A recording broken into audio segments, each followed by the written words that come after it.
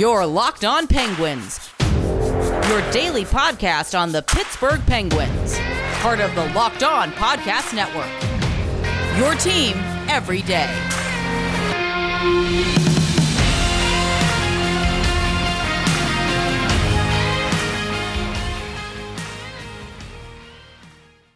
Hello everyone, welcome to this episode of the Locked On Penguins podcast. I am your host, Hunter Hodes.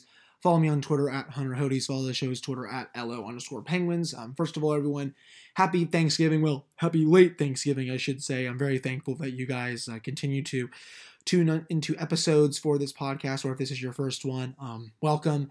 It has been a wild ride, almost, getting closer now to a season and a half of doing this. I know I've been a little slacking off on episodes lately. There's just been nothing to talk about, but, we are going to try and get more content coming, some more guests coming, hopefully in the next week or two to talk about this team. I mean, we're basically into the August of the normal NHL offseason right now, just because there is no action. There's no movement with players. No one wants to sign any contracts. I mean, Mike Hoffman is still out there. I think Mikael Granlund is still out there. There's a whole bunch of free agents that have not signed just because teams are scared about what's going to happen with the cap. But for today's show, we have a couple listener questions that I asked out on the official Twitter account. There's also some news that King Clarky sent me yesterday that basically involved a prospect. His last name is Kravtsov, I think is his name. I think he's one of the best prospects in the league. Vitaly Kravtsov is his full name.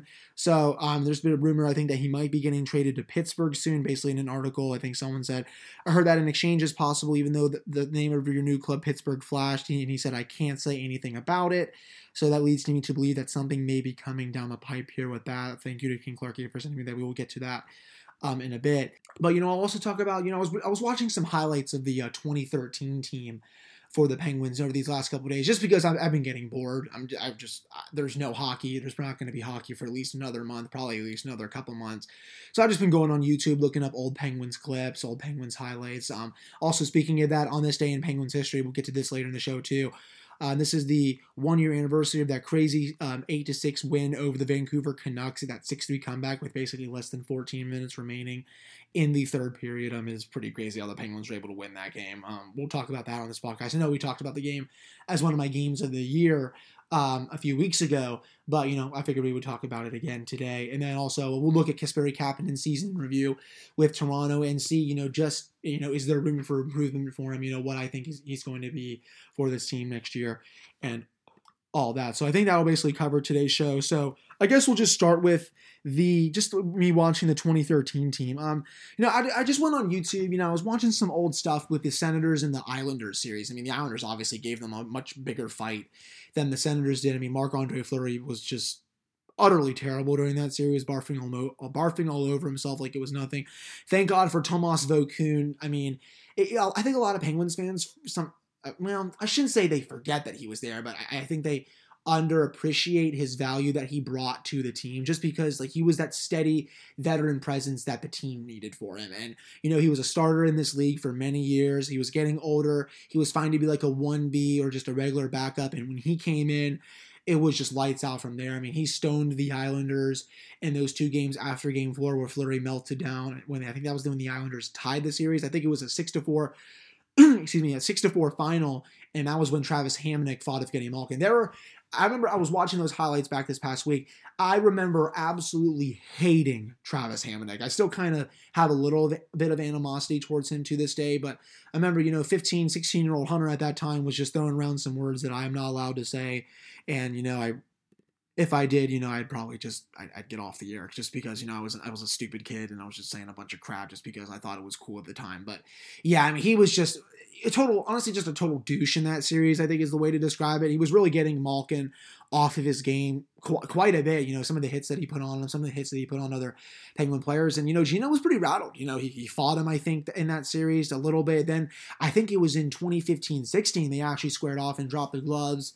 And I think no one really won that fight. It was like a 2-second scrap, I think, and they basically just they barely even threw any punches. But, it was nice to see Gino stand up for himself there, though I hate when Gino takes himself off the ice for 5 minutes for someone of Hamonic's caliber who's just I mean, he's nowhere near what Gino brings to the lineup. So having him miss 5 minutes and Hamonic, that's an advantage for the Islanders, or honestly any team, 110% of the time. That's why I'm just a huge proponent of just getting fighting out of hockey. I mean, it mostly already is out of the sport. I mean, I think that the fighting numbers, they obviously drop every single season. They've been dropping for the last 4 to 5 years, something like that. There's still some people out there, I call them the old heads or the dinosaurs, that like fighting in the sport.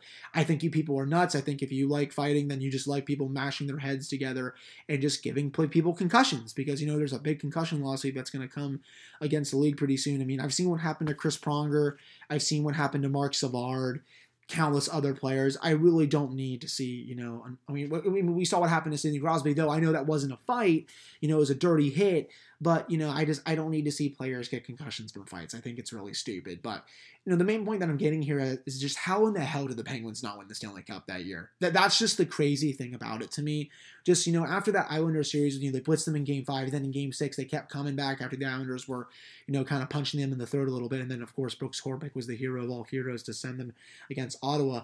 I mean, they were just killing Ottawa game after game after game. And I know Boston obviously was easily the best team they had faced, but it was just so weird to see how they unraveled against that team. They just Boston was just bullying them all over the ice, just on the puck, off the puck. It was really just embarrassing, I think is the word to use, just because of how dominant they were against Ottawa, and everyone's flying high. 2013 Eastern Conference Final. Oh yeah, guys, the Penguins are going back to the final. They're going to finally meet Chicago in the final and get the matchup that the league has probably wanted ever since Kane, Taves, and Sid and Gino get into the league. And honestly, everyone, that was a matchup that I really, really wanted to see. I don't think we're ever going to get that again, just because the Blackhawks are going through a rebuild right now. I don't know if the Penguins are ever going to get back to the Stanley Cup final, though it's my hope that they will. But, that's, I think, the one thing that, not just the fan bases of Pittsburgh and Chicago missed out on, but I think the whole hockey world in general missed out on, seeing a prime Jonathan Taves and Patrick Kane going up against a prime Sidney Crosby and Evgeny Malkin, Chris Letang, Duncan Keith, Corey Crawford, Marc-Andre Fleury when he was playing, or Matt Murray. That just would have been awesome. That just would have been one of the, I think, the best Stanley Cup finals we've ever seen. I really do believe that, and it sucks that Boston had to sweep them out. I know I've told this story on the podcast before. I had tickets to go to Game 5 in that series. It's safe to say I was pretty upset when Boston swept them in that fourth game, though. Those last two games, though, were just so close. That overtime goal, I'll never forget that Yager, I think, hooked Malkin right before it. Should have called a penalty there. Then, they go the other way, and I think Bergeron scores the overtime goal. 2-1. And I'll never forget also in that series, the two goal scorers were Brandon Sutter and Chris Kunitz. Sutter scored when it was 3-0 in Game 2. And then I remember Chris Kunitz tied the game in Game 3. They never scored in Game 4 or Game 1. I just, I always have a lot of animosity towards Tuukka Rask. But, just to see how they dominated in that series, just watching the highlights, Brendan Morrow, I'll still never get over how Jerome McGinley was on the left wing when he should have been on the right wing. That is one of Dan Bylsma's worst blunders as Penguin coach. That honestly he should have been fired for that. I mean, I hated how he was still there for another year just because, they had two of the most embarrassing exits in Penguins history against the Flyers and the Bruins, and Ratio, for some reason, decided to die on the hill of Dan Bylsma. But, like I said, he should have been fired right after that. That was embarrassing. How can you go Jerome McGinley on the left wing, Evgeny Malkin as your center, which, I mean, that's fine, but then James Neal as your right wing? It just makes no sense. It was cool to see some awesome James Neal highlights. I mean, I think we forget, guys, going back and watching those teams, when James Neal was not being a total dumbass. I mean, he was one of the best goal scorers in the league. Remember, he was a 40-goal scorer. He was also a 30-goal scorer for this team, I think, another season. I mean, he was one of the best left wingers that Gino has ever had. He really loved playing with Neal. The friendship that they had off the ice, it looks like, was awesome. It just, enough was enough after a while, I think, was the big thing with Neal. He, in that Flyers series, just running around like a freaking German Shepherd puppy on steroids, and I know that firsthand just because my girlfriend has an 8-month-old German Shepherd, and she's just nuts almost every time of the day. So, that literally was what James Neal was in that series. They said it was literally on steroids just because he was just running around. Remember that hit on Sean Couturier, that hit on Claude Giroux. Then, in the 2013 series, he was kind of lining up some people too. Enough was enough after a while, and I'm glad that Jim Rutherford decided to ship him out for Patrick Hornqvist, or, they don't win those two Stanley Cups without him. But, there was just all the talent in the world on that team. I think that was the best Penguins team in the Dan Bylsma era that did not win the Stanley Cup. I mean, I like that 2011, 2012 team. It was a deep team, but, their defense was kind of eh. I much prefer the 2012, 2013 team, especially with the forward depth. There really were not a lot of black holes on that forward depth, if I'm not mistaken. I mean, I think the fourth line especially, Brandon Sutter was okay on the third line at that season, but, Craig Adams wasn't too terrible yet. I think Joe Vitale was still there. Tanner Glass was still there too. He stunk though all the time, so I really honestly should take that back. He stunk, but Vitale and Adams weren't as bad that season as they were, the following season. That was when it was like, okay, we got to cut bait with those guys because they were terrible. But there's also no Douglas Murray on that team. I think Mark Eaton was actually on the Penguins during the 2012-2013 series. I'm just an old friend right there. And then, of course, Sergei Gonchar was on Ottawa. It's hard to believe that. But overall, it stunk that team couldn't go all the way. I really thought they were going to go all the way. I remember reading ESPN in the class, looking at all like the previews and the predictions. I think this was when I was a freshman in high school. Penguins in 5, Penguins in 6, Penguins in 7 against Boston, Penguins in 5. I think some Penguins in 4, which was ridiculous. And then, of course, the opposite happens, and then you get ratioed by everyone with the Bruins sweeping them. So, yeah, I just wanted to watch some old highlights and wanted to talk about it on the podcast because I think that team is pretty forgotten in Penguins history, and for obvious reasons they got swept, but that was still a very talented team and a team that should have went all the way. But before we do get to our next segment, it is time to talk about Bilko, and there is a new special offer. So if you guys are dreaming of a white Christmas, you have come to the right place. Introducing the all-new white chocolate bar while supplies last. It's a white chocolate cookies and cream, 130 calories, 17 grams of protein, 5 grams of sugar. We also have the white chocolate salted caramel, 130 calories, 17 grams of protein, 4 grams of sugar. There's a couple promos. You can get 2 free candy cane brownie bars with every item purchased. That's 7 grams of sugar, 17 grams of protein, 150 calories. You can get 25% off all the products all weekend long.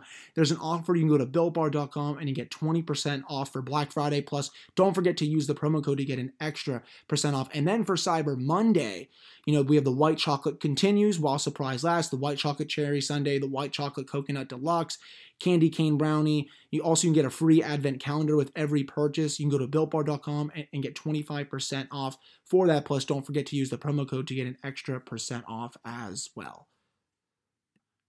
Welcome back to this episode of the Locked On Penguins podcast. I'm your host, Hunter Hody. So for this segment, I wanted to touch on this Vitali Kravtsov rumors. King Clarky sent this to me, so thank you very much, Clark. Basically, it was an article from David Shapiro of Blue Seat Blogs, who, of course, writes for the Rangers. Of course, the Kravtsov is a Rangers prospect. But there was an interview, basically, I think someone asked him, Rangers reported that you are not going to be called to training camp. How did you feel about that? He says, it's okay because I knew about it for a long time, the club, and I had agreement that I would spend the whole season. And I'm not even going to pronounce this. Chelyabinsk. It's somewhere in Russia. And then it came up that there might be a trade becoming even the name of your new club, Pittsburgh Flash. And he said, I can't say anything about that. So it's pretty cryptic there. Even as Clark sent to me, why are the Penguins out there trading for one of the best prospects in hockey and the Rangers are actually willing to do it in division? That's ridiculous. I get it from the Penguins' perspective. If you want to try and restock the system, that would be awesome. I was looking up some of his numbers. They're not like super impressive, but this guy is still really, really young. He's 20 years old, for God's sakes. He's played in the KHL for most of his career, played in 50 games in 2018-19, 8 goals, 21 points, 50 games. Played for the Hartford Wolfpack, which is the AHL team for the Rangers, had 6 goals, 15 points in 39 games. And then this past season, he also played in the KHL, 23 games, had 8 goals and 12 points, 23 games. I think that, has the KHL already started? I don't know. It might have, but if that has already started, he has 12 points in 23 games. That's pretty freaking good so far. And he's going up against some pretty decent players out there. So I can only imagine what he would do on the NHL's ice. He's, like I said, he's only 20 years old. He played for the World Junior Championships for Russia last year, had 2 goals, 6 points, 7 games, so basically averaged a point per game. It would really not make any sense if the Rangers were to actually trade him to the Penguins. maybe they can trade him into the Western Conference or something like that. But to Pittsburgh, that would be pretty weird. He would easily be, their first or second best forward prospect in the system. I would say, right up there with Sam Poulin, Nathan Laguerre, basically. He's probably NHL ready at this point anyway, so if the Penguins have injuries, they could just slide him into the lineup. But it was interesting just to see his response. I can't talk about that. Basically like a no comment. Like, does he know something about maybe being traded to Pittsburgh, or is he just being coy with like, oh, well, no, I just actually don't know anything about that. So that's interesting to me. I thought I would bring that up for this episode just because King Clarky sent it to me a couple days ago. So Clark, shout out to you, buddy. I love you. And I did want to say, guys, that was not, I made the mistake. It is not for Built Go in that last ad read. It was Built Bar because, it's Friday night that I'm recording this. I'm just ready for the weekend and I am just pretty damn stupid. So that is a Black Friday, Cyber Monday deal for Built Bar with a few new flavors. But to get to our next point, it's time to do the Kasperi Kapanen season review for the Toronto Maple Leafs and what I think is going to happen with him for this season with the Penguins. It was a very interesting season for him. If you look at natural stat trick, played in all 69 games, very nice number, 850 minutes at 5v5. His overall numbers, though, if you look at Hockey Reference, 13 goals, 36 points in the 69 games, far cry from his 20-goal, 44-point season in 78 games from the previous season. Of course, that's the 2018-19 season. But, you keep looking, at his on-ice impacts. I mean, his possession was 51%. That's the second, 51.6%. That's the second highest of his career when he was 52.9 the season before that. I mean, goals for, goals against, 34-40. But, I mean, the Maple Leafs are just not a good defensive team, so I don't really look at that highly. I mean, his goals for percentage was 45.9%. That number dipped far below, his season before that with 54.2%. His expected goals for, expected goals against, 31-34. Expected goals percentage, 47.9%. That's the second lowest of his career. Scoring chances for, scoring chances against, 399-391. High danger, he was negative 155-164. So if you're noticing a theme here, you want to get Kasperi Kapanen back to the way that he played during the 2018-19 season with Toronto, where, I mean, it was obviously his best season. He put up 44 points. His only 20-goal season. He was a positive possession player. I mean, his high danger chances were much higher that season, 229 for, 202 against. I mean, his high danger possession was 53%. High danger goals for, 22-20 this past season. Again, 38-25 in 2018-19. So, like I said, you've seen the pattern here. You want him to get back to that level that he displayed a season before, but the big question is, can he do that? I mean, he's 24. He's still in the peak years. He is going to be playing with Sidney Crosby, but, if he couldn't do this with John Tavares and, Austin Matthews and Mitch Marner and William Nylander, what makes me think that he's going to do this with Sidney Crosby and Evgeny Malkin? And don't get me wrong, like, obviously Sidney Crosby is a better player than all those players on the Leafs that I mentioned, though they are still elite players. Like, let's get that straight.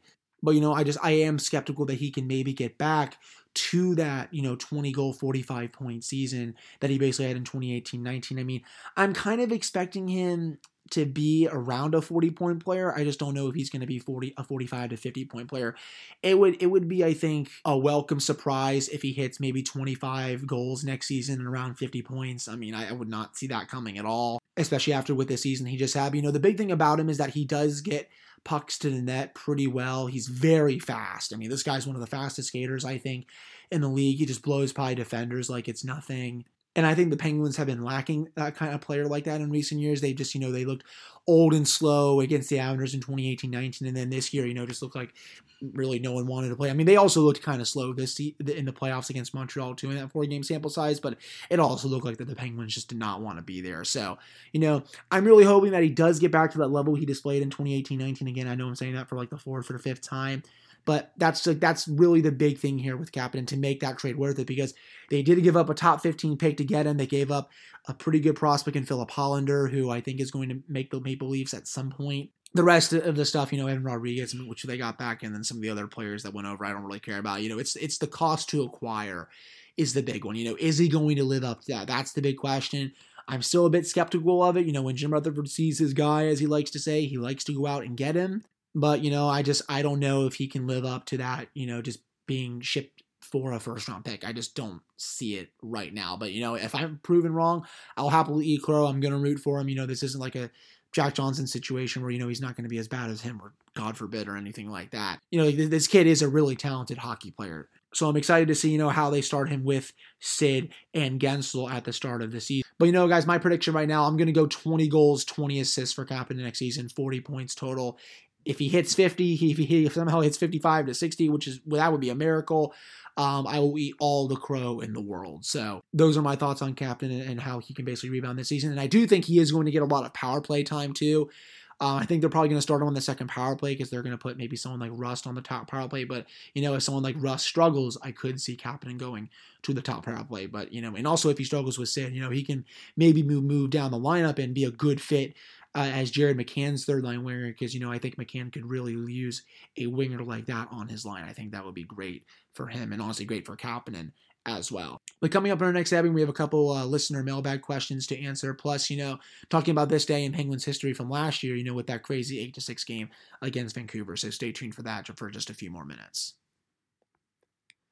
All right, welcome back to this episode of the Locked On Penguins podcast. I am your host, Hunter Hodes. Follow me on Twitter at Hunter Hodes. Follow the show's Twitter at LO_Penguins in case you guys, somehow forgot.